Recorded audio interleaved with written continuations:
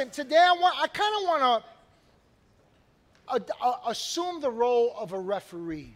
And not necessarily me, but here's what I want you to consider. That the Word of God is very much like a referee in our lives. It gives us clarity as to what the boundaries are for this thing we call life. It clarifies how we win in this walk of faith.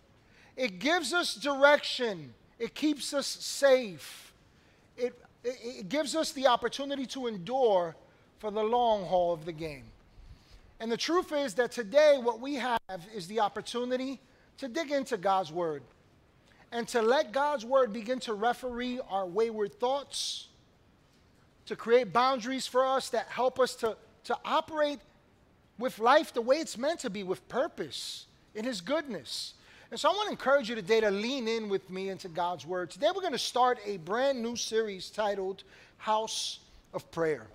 House of Prayer. You know, prayer is essential in the house of God.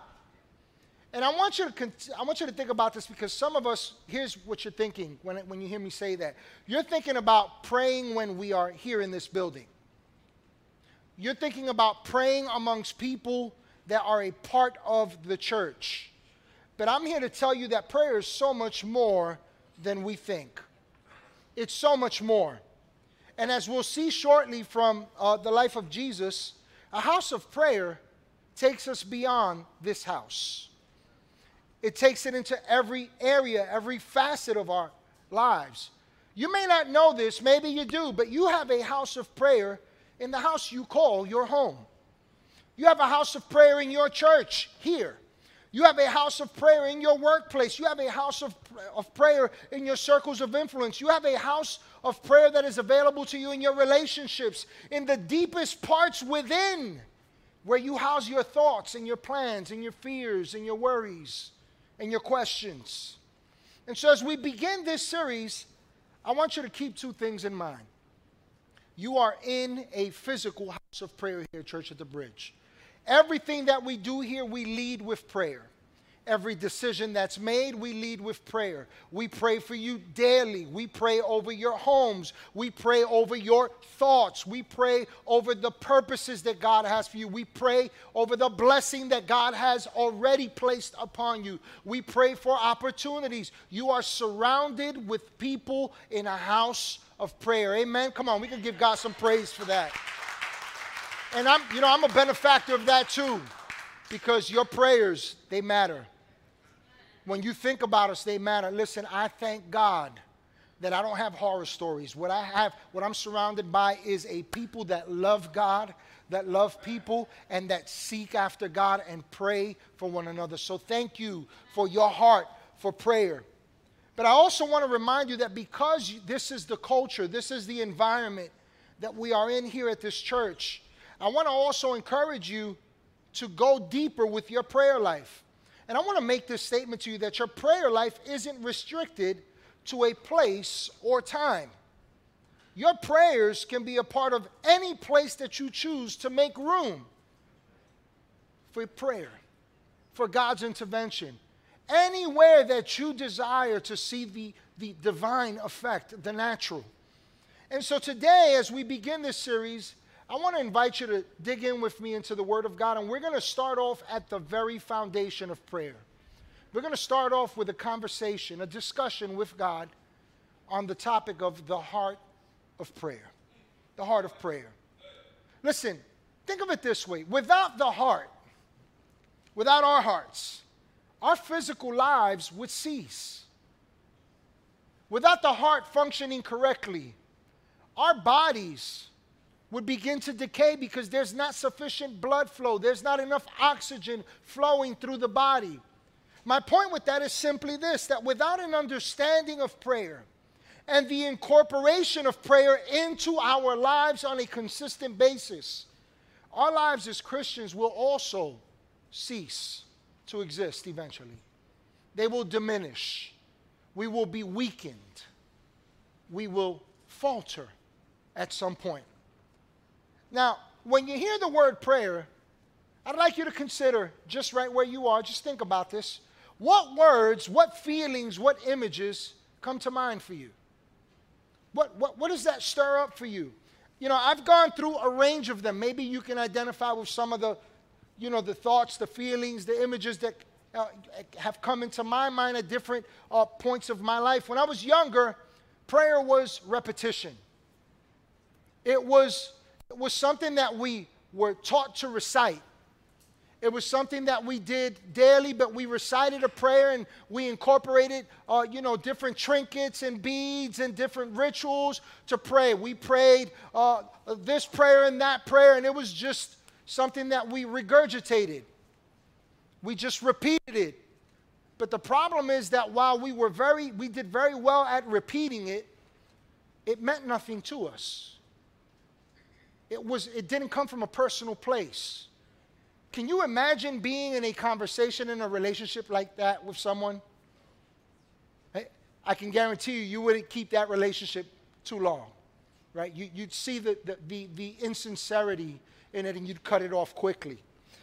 As I got a little bit older, in my middle school years, the feelings, the thoughts, the images that came to mind for me when it came to prayer was fear. It was fear because I always felt bad. You see, I went to that church where you were going to hell for everything.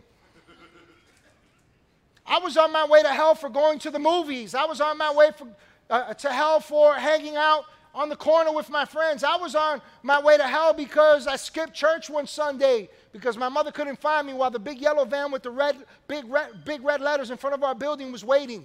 And I was downstairs in the basement where you threw out the trash hiding. I was going to hell for everything. And so when it came to prayer, I was afraid. I was afraid of God.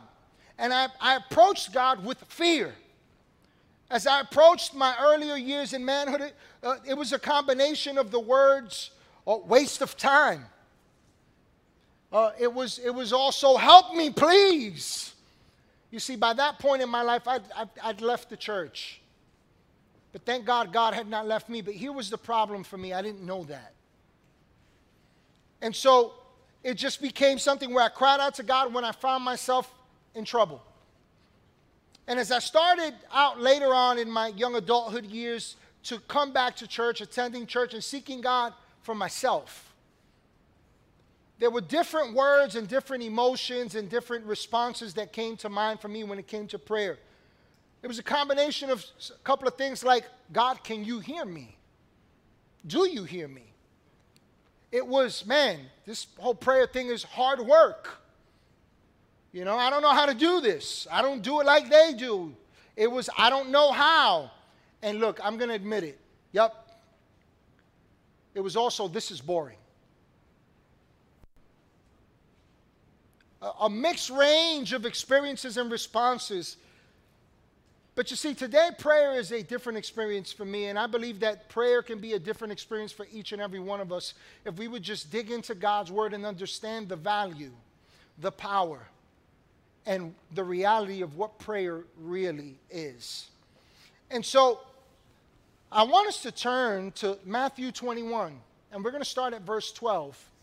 We're going to read just a few verses, but this is a moment where Jesus addressed the heart of prayer. He dug to the core of it.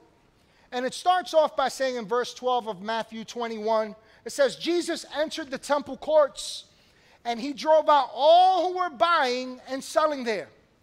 He overturned the tables of the money changers and the benches of those selling doves. It is written, he said to them, my house will be called a house of prayer, but you are making it a den of robbers. The blind and the lame came to him at the temple, and he healed them. And so here what we see is a side of Jesus that we often don't pay attention to. Some of us might say, this view of Jesus, this moment in Jesus' life, these actions, they conflict with my understanding of Jesus. I mean, after all, I thought Jesus is good and loving and merciful. But here's the thing, Jesus was acting out of his goodness, love, and mercy because the people were heading toward a fall that they would never recover from unless he intervened to such an extreme extent. You see, the background here is that this was the week leading up to the Passover feast. And this was also a time where Jerusalem was full of pilgrims and Jews and worshipers from afar who came during this time to observe what we would call today Holy Week, to observe all these feasts and to buy and bring their sacrifices and their offerings and to offer up prayers and to engage in the act of what appeared to be worship. Think of it like Easter and Christmas. Everybody goes to church on Easter and Christmas, right? I mean, we just got to get there, right? At least that was my experience growing up. But there was also something else that was happening. See, Jesus was about to be crucified less than a week after this moment. About a week after this. And so Jesus had a sense of urgency. And right before this moment, Jesus had just entered Jerusalem, and the people saw him riding on a donkey. And what they didn't realize was that it was the fulfillment of a prophecy that the king had come. And so the people began to cry out, Hosanna, Hosanna in the highest.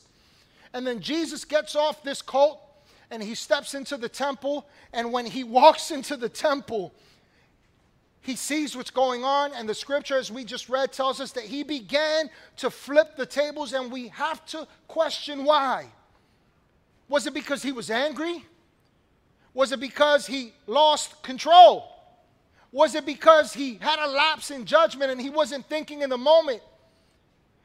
And to really dig to the core of this and understand what was happening here, we have to see what the scriptures are actually saying. And so what I want to do is I want to read to you, according to the Greek, the original language, what Jesus was saying when he said, my house shall be named a house of prayer, but you are making it a den of robbers. So I'm going to read it to you according to the Greek, in English, of course. And here's what Jesus was actually saying. The place that I inhabit, the home that I live in, shall be known as a place that I inhabit that is set apart to address God and to worship him only. But you have made it a secret cave where plunderers and thieves hide. Now, I get it. At first glance, it appears that Jesus was upset at the people referred to as money changers. Let me tell you a little bit about these money changers. These money changers were people who were taking advantage of the season that they were in. You see, it was the height of religiosity. Everybody was coming to the temple. Everybody had to bring some sort of offering, some sacrifice. Everybody was there to offer prayers and offerings and to worship. And these money changers knew that. And so here's what they knew. People are going to need some doves. They're going to need some animals to sacrifice. So, man, let's get as many animals that we can. Let's raise up the price. After all, we've got the supply and you've got the demand. But, you know, if you want it, you got to pay a little bit extra. And so it would appear that Jesus flipped the tables because he was upset at what they were doing. But the reality is that Jesus was doing so much more when he flipped these tables. Not only did he flip the tables this day, he flipped the entire script on everyone in the temple, because almost everyone that was there for the wrong reason.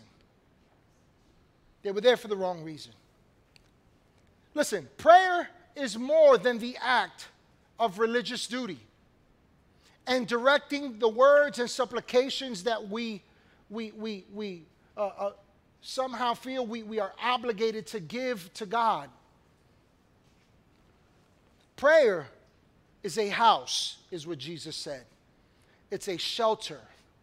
It's an abode where you and God meet because he's there. I want you to consider the words of Jesus. He says, my house shall be a house of prayer.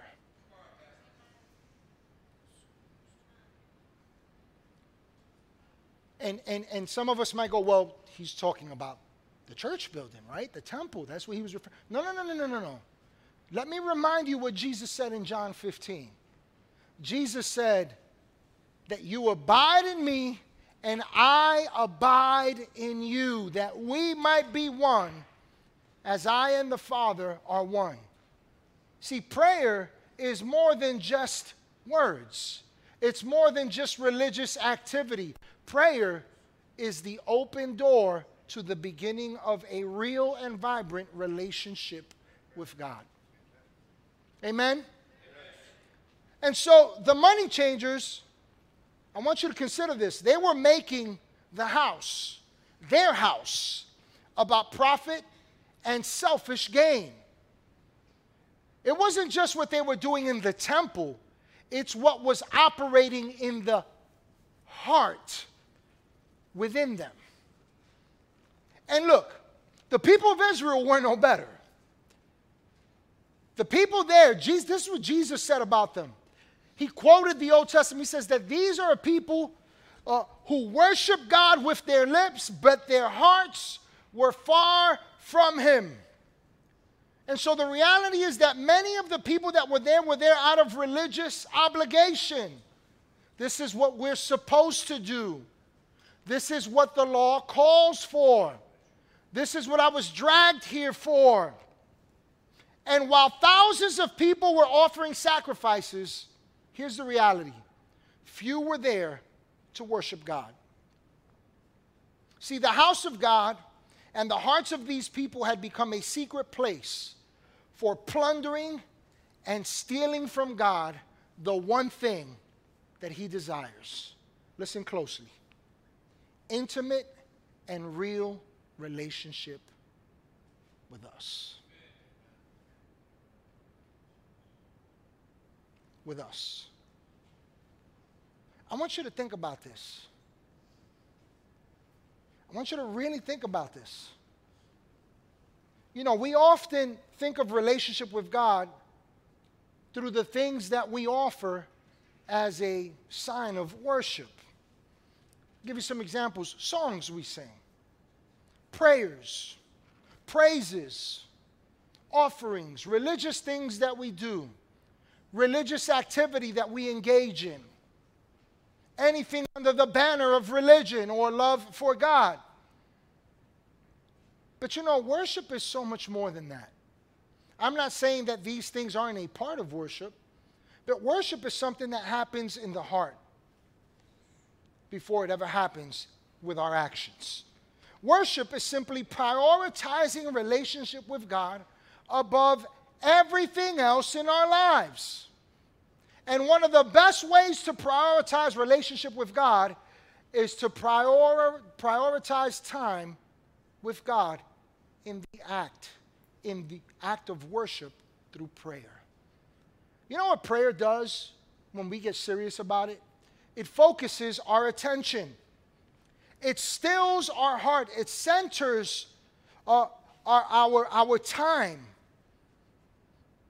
And what we fail to realize when it comes to prayer is that it's something that has the possibility and it provides us the opportunity to come near to God. Now, for some of us, and hey, I'm not knocking you if that's where you are, but prayer sounds more like a therapy session. God, this is going on in my life, and God, this happened, and God, my son, and God, this boss, and God, these things, and God, these needs. And if you're anything like I've been, the reality is that sometimes when you pray, your mind drifts. You really want to gauge where your heart is when you take time to pray? The next time you even attempt to pray, pay careful attention to where your mind goes while you're praying. You may start off by saying, God, thank you for this day, and then find yourself thinking about bills. Now, check this out. where your mind goes, where your attention goes, as you engage in conversation with God, tells you what you're in relationship with.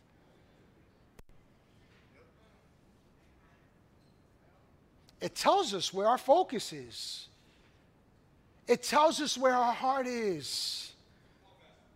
And I would submit to you that if you desire a rich experience in your times of prayer, if you want the type of prayer that the Scripture says that our prayers, the prayers of the righteous, are effective, that they are powerful, if you want to pray that way, then we have to start with the foundation of this all. We must realize that we cannot truly pray without a genuine desire to first be in relationship with God from the heart. It is time to flip the tables in our lives. Now, for some of you, you thought what I just thought. He's about to flip that table. And it crossed my mind. I said, no, I don't want to burn nobody with this tea. But I want to share some things with you about this heart of prayer. Some things that I think can stir up our faith and encourage us and help us dig to the core of getting back to the heart of worship, of prayer, of relationship with God. The first thing I want to say to you is that prayer is not a monologue. It's a dialogue. Prayer is not a monologue. It's a dialogue. You know what a monologue is? Me, me, me, me, me, me, me, me, me, me. God, let me just tell you where I'm at. And God, let me just tell you what I'm feeling. God, let me just tell you what I need. And God, let me just dump on you. That's a monologue. You know, there's a difference between talking to someone or talking at someone and talking with someone. Very different. Some of us, we talk to God. Maybe we talk at God, right? But we don't talk with God.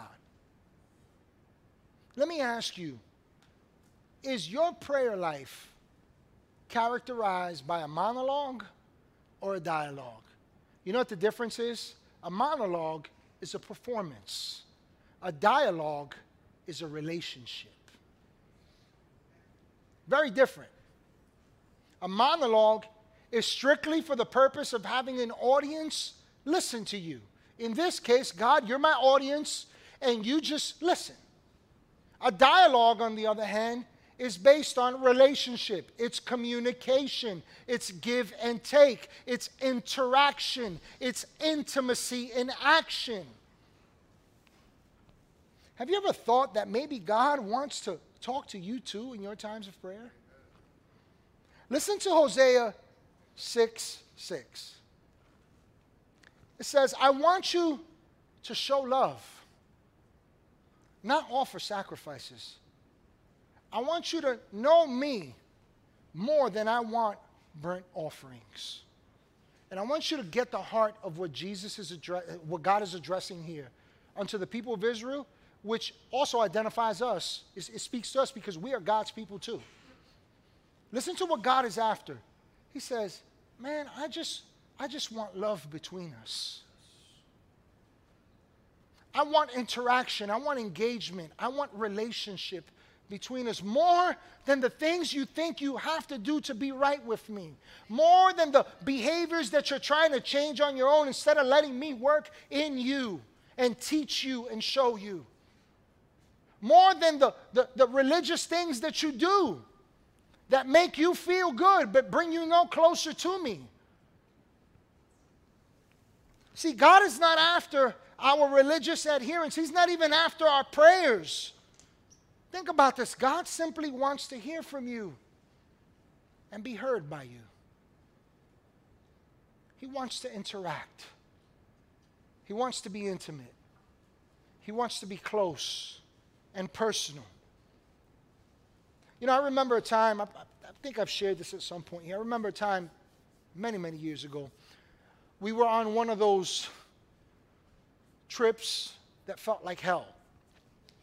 I'm going to tell you why. I'm going to tell you why it felt like hell to me, because I hate driving to Florida. And my wife, we used to drive 21 hours. Pack up sandwiches and all that. Hey, listen, times were hard on the boulevard, all right? And so we used to pack up the car, pack up an ice box and put sandwiches in them, and we would just drive and stop to go to get gas and use the restroom. And you know what? If you needed to go to the restroom and we had just got gas, oh, well, so sorry. Hold it. Do what you got to do. Just don't do it in the car. So we were on one of those trips, and as we're driving, me and my wife, we happened to get into a disagreement. Right? It was one of those heated disagreements. So we're going back and forth, back and forth, back and forth. And you know, me and my big mouth, you know, Peter had nothing on me. I stuck my foot in my mouth and I said some things I should have never said. And so now we're driving in silence for a few hours, and I'm just like talking at God about how bad I am, about how much of a mess up I am, about how could I even be a man of God? How can I even be your son? And how is it that God, and I'm just talking at God and talking to him about how sorry I felt for myself. And all of a sudden, two portions of scripture just popped into my mind after I had done all my talking at God. I was still wallowing in my self-pity party. And one of the scriptures was where God reminded me that I am the righteousness of God, that we are the righteousness of God in Christ Jesus. Not in Jose, not in Alan, not in Barbara, not in Danny, not in Annette, not in anybody else. In Christ. In other words, what's true of Christ is true of you.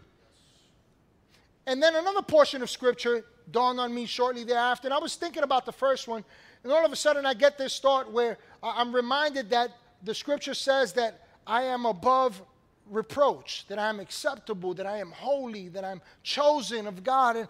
And I said, God, how is that possible? And as I was meditating on that scripture, the Holy Spirit whispered to me, you please me. You have no idea what came out my mouth. And I said, what? I please you? God, I please you? But Lord, you just saw everything that happened. You heard the way I addressed my wife. You heard how, you saw how I reacted. How is it that I please you? And it was in that moment that God was speaking to me through his word.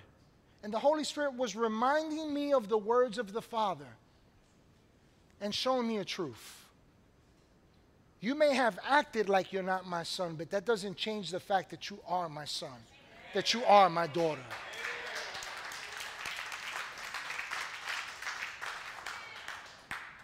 See, I was busy talking at God instead of talking with God. And I wasn't taking the time to listen or even consider what he might say. Now listen, I know that for some of us, you know, we just hear God. Cool. But let me just give you a fact from Scripture. If what you hear contradicts what's in the Word, it's not God. It can't be God. And I'm going to tell you why it can't be God.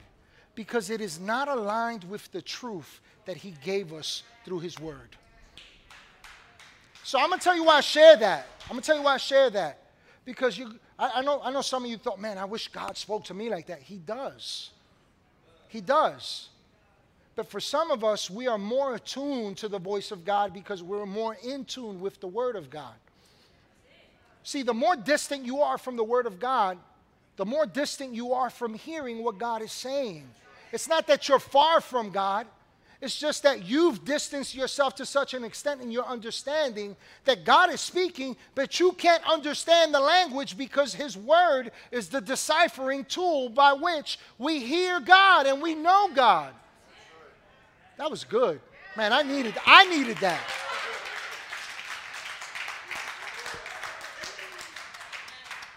The next point I want to leave you with here is that if you change the way you look to God in prayer, the things you look at will change. I need you to read. If you're taking notes, write that down, take a picture, do whatever you got to do. If you're online, snapshot it, I don't care, whatever. You need to go back and meditate on these things, but more importantly, go to the scriptures, go to the word. If you change the way you look to God in prayer, the way you approach God in prayer, the things you look at will change. Let me ask you a question. Have you ever felt inadequate? At a loss for words when speaking to God? Have you ever found yourself going through repetitious phrases, maybe even changing the intonation of your voice? You know, maybe just using words that you typically wouldn't use, like, Heavenly Father, thou art worthy of all praise. I honoreth you, right? You ever find yourself there? Look, I've been there. I thought that was like prayer 2.0 at one time. But listen, if this is or it has been your experience, and I assure you I've been there too, here's what you realize. It doesn't bring you any closer to God. It doesn't create relationship with God. It doesn't draw you near to God. Because after all, we're performing. We're performing in that moment. And so we in order to really dig into this heart of prayer and change our view of God when we approach Him in prayer so that the things that we look at in life will change, we have to consider the words of Jesus. Let me take you to Matthew chapter 6, starting at verse 9. This is Jesus speaking, by the way. This is not Jose. This is Jesus. He says, this then is how you should what? Pray. This is how you should pray. Our Father in heaven, hallowed be your name, your kingdom come, your will be done on earth as it is in heaven. I want you to notice that Jesus didn't say this is what you should pray. He did not say this is what you should pray. He said this is how you should pray. It's a model. It's an example to follow, not a prescription to take. Right? When I was a kid, I was told, no, this is what you're supposed to pray. And we prayed that till we were blue in the face. I can still recite it for you. The whole backwards and forwards, Spanish and English. Right? I'm not going to do that. But you see, we really got to understand what Jesus was doing here when He prayed in this manner because it was radical. Jews until this very day and back then believed that God is so holy that you can't even whisper His name. Additionally, they dared not refer to God as their Father because they believed that they were so unworthy, so unqualified, so wretched that they could not address God as their Father. Instead, they saw themselves and their claim to being children of faith was through Abraham, who they referred to as their father of faith. But Abraham was a man, and Abraham was dead. Right? And so when Jesus said, this is how you should pray, and He says, Our Father who art in heaven, hallowed be thy name, you got to understand that what Jesus literally said in that moment was blasphemy. It was sufficient, according to the law, to kill Him.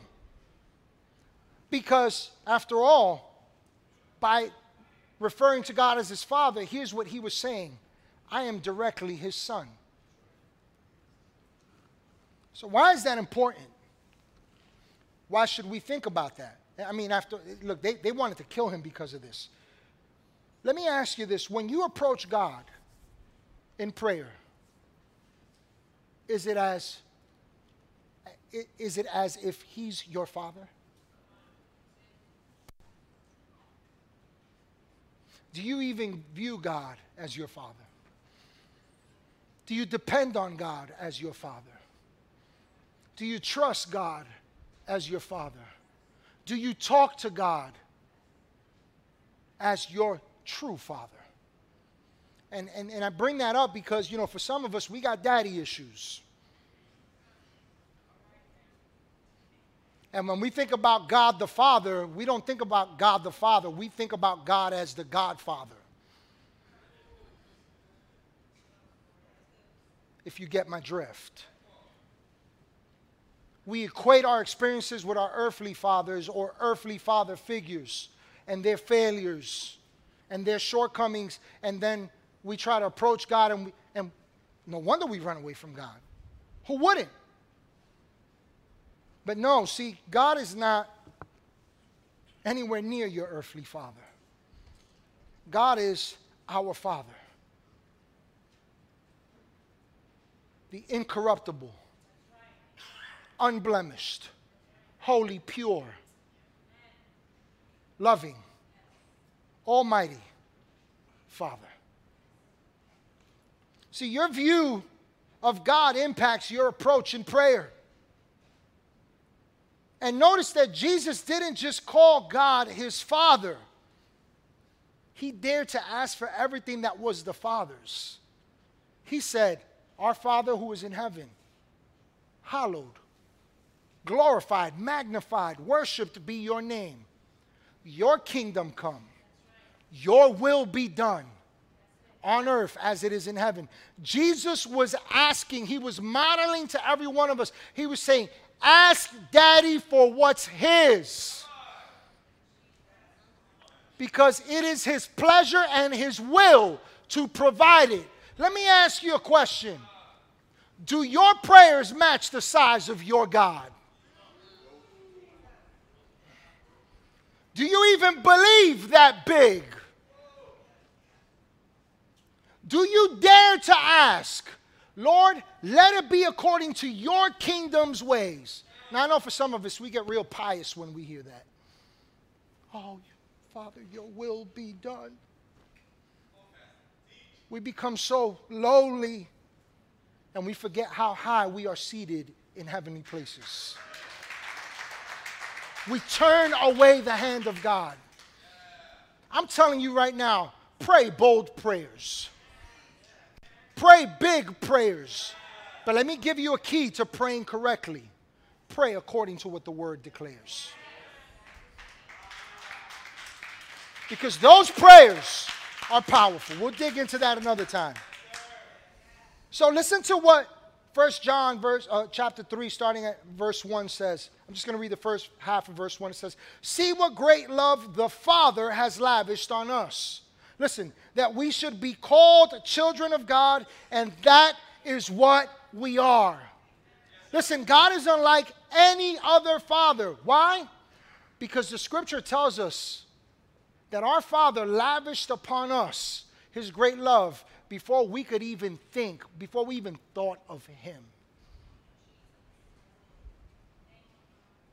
Mothers, you might be able to relate to this. Fathers, maybe you can relate to this too.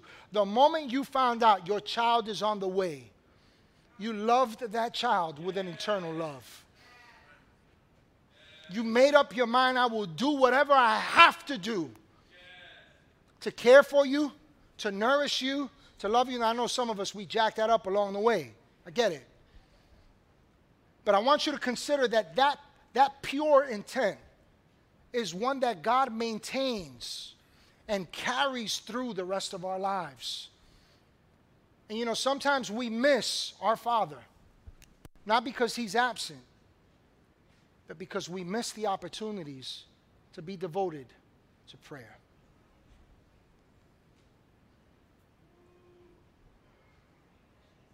Daughter of God, son of God. The scripture says that is what we are. And our Father lavishes upon us his great love. We need to shift from calling ourselves believers, but stopping ourselves short at the point of being receivers. Receive God as your Father. Let him heal your heart. Let him show you the truth and lead you according to his ways. He will not fail you. You know, for some of us, the reason why we don't pray is because we feel like God failed. No, we just didn't wait. The last point I want to leave you with here is this. It's that if you give God your attention in prayer, he'll always exceed your expectation. I want you to think about that. if you give God your attention in prayer. Your attention. He will always exceed your expectation. You know, thousands of people were in the temple of worship on this day to present sacrifices, to pray. But their sacrifices and prayers weren't sacrifices and prayer at all. You see, the sacrifices and prayers of the people had become their attempt to appease God, to avert what they perceived to be God's anger. They were there for religion. They were there to buy their forgiveness. After all, hey, if I just give these 2 turtle doves, I'll be forgiven of all those things that happened this prior year. If I sacrifice this lamb, I'll be declared clean before God.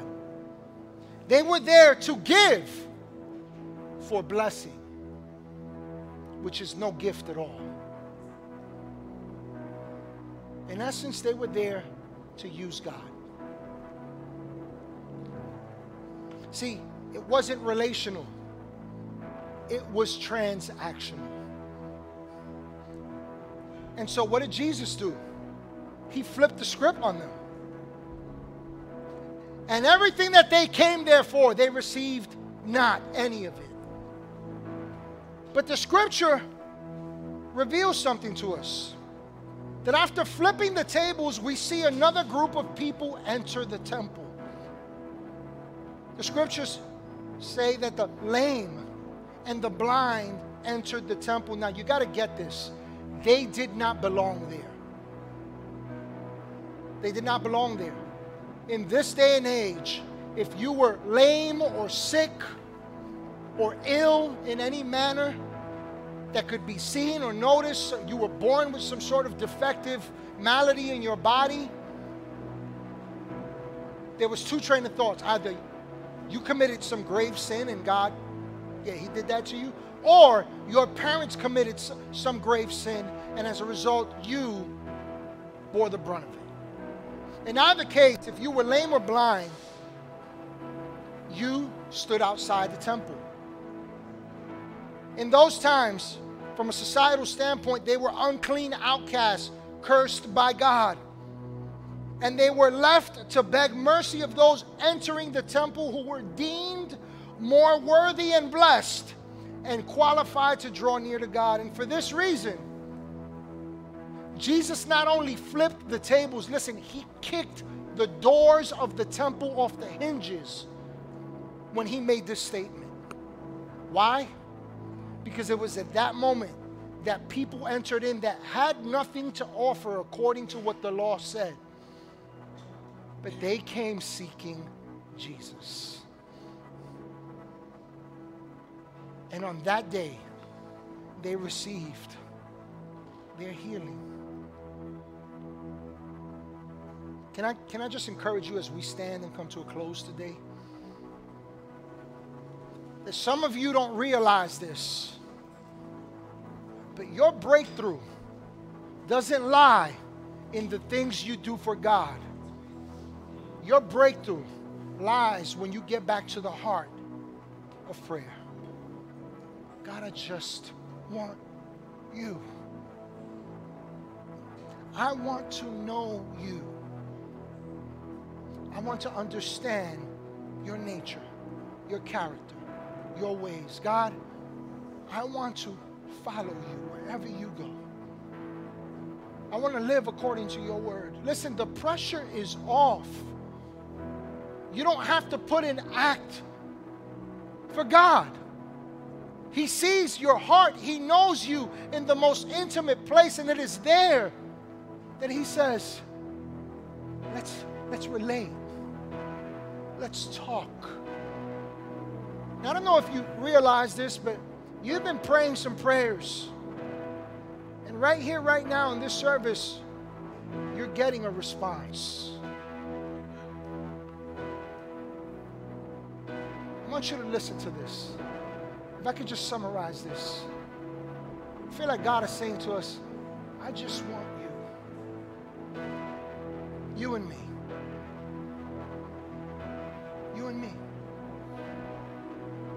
Is there anybody in this house today that says, man, that's what I want to? I just want relationship with you, not religion. I don't want the fake stuff. What's the point of going to church? What's the point of reading your word? What's the point of praying if it's not for the purpose of relationship with God? Then what's it for? It's empty. It's worthless. And you know, it doesn't have to be long. It doesn't have to be eloquent. It doesn't have to be proper. You don't have to change the intonation of your voice. I want to encourage you with Philippians chapter 4 as we close. And I'm actually just going to read the first half, the end of verse 5, and I'm going to read verse 6. And here's what it says. It says, the Lord is at hand. The Lord is at hand. And as a result, it says, be anxious for nothing, but in everything, by prayer and supplication with thanksgiving, let your requests be made known to God. Listen, so often we focus on that portion, verse 6, where it says, be anxious for nothing, but in everything by prayer and supplication, make your requests known to God, and we forget the most important part. The Lord is at hand. He's right there in your job. He's right there in your hurt. He's right there in your doubt. He's right there in your home. He's right there in your challenges. He's right there in your victories. He's right there, and He's saying, talk to me and let me talk to you. Lord, today we acknowledge you. Come on, let's raise our hands as we come to a close. Let's take a moment to open our hearts, open our lives, to reach out to God as a sign of our desire, not for anything else but relationship. To know you, God, and be known by you. To talk to you and to hear you. To relate. To be in deep, intimate relationship. Father, today we acknowledge that you are at hand. And because you are at hand, Lord, we know that you always hear our cries. You care for us, Lord. You want us to cast our cares upon you because you care. But Lord, you don't want to just be on the receiving end, Lord. Lord, your nature, your heart is to be the giver, to bless us, to do so much more than what we think we have to do for you. We thank you for that, Lord. We love you. Now, it's very possible there's someone here today. Maybe you're joining us online. Maybe you're catching this at another time. And as you're listening to this message, here's what you're reveling in. Here's what you're thinking about. No wonder I never wanted to pray. I didn't know what it was about. I didn't know that God wants to hear me, but God also wants to speak to me. Today, as we close out, I want you to consider this reality, this truth, based on what we've just learned today. That the heart of prayer teaches us that God wants an intimate relationship with you. With you. With you. It's an invitation to know Him and to have Him divinely intervene in your life. The lame and the blind, they left healed. Why not leave this day healed and restored and transformed with a vision for life? With the ability to go somewhere different than where you've been. If you believe that today, then here's what I want to encourage you with. That God so loved you that He gave His only Son to pay the price for our sin. Not because He owed it to us, but because He loved us so much, because He knew that we couldn't pay it ourselves. That's a good God. That's a loving God. That's the God that loves you. And so today we invite you to pray this prayer with us as we close. Say this with this congregation. Let's pray this in support of one another. Say, Jesus, I believe you love me and you want a relationship with me. Today I declare that I love you back, that I want you more than anything, that I desire personal relationship with you. Today I declare, you are my Lord. You are my Savior. You are my God. And from this day forward, I will follow you. And I thank you for a new life. Come on now, if you prayed that, we are celebrating God working in your life. Don't leave this house. Don't leave the chat room without letting us know about your decision. We want to walk alongside you. Hey everybody, thank you so much for joining us here at Church of the Bridge today. I pray that you had a personal encounter with God, that He spoke to you powerfully, and that He met you at your place of need with this message. I also want to encourage you to go ahead and subscribe to our YouTube page. By doing so, you'll be able to check out past messages, past events that we've done. You'll also be able to see what's happening now and those things that are to come. And lastly, I'd like to invite you to join with us in all that God is doing with your giving. Feel free to do so on our website. Again, thank you again for joining us, and I can't wait to connect with you next week.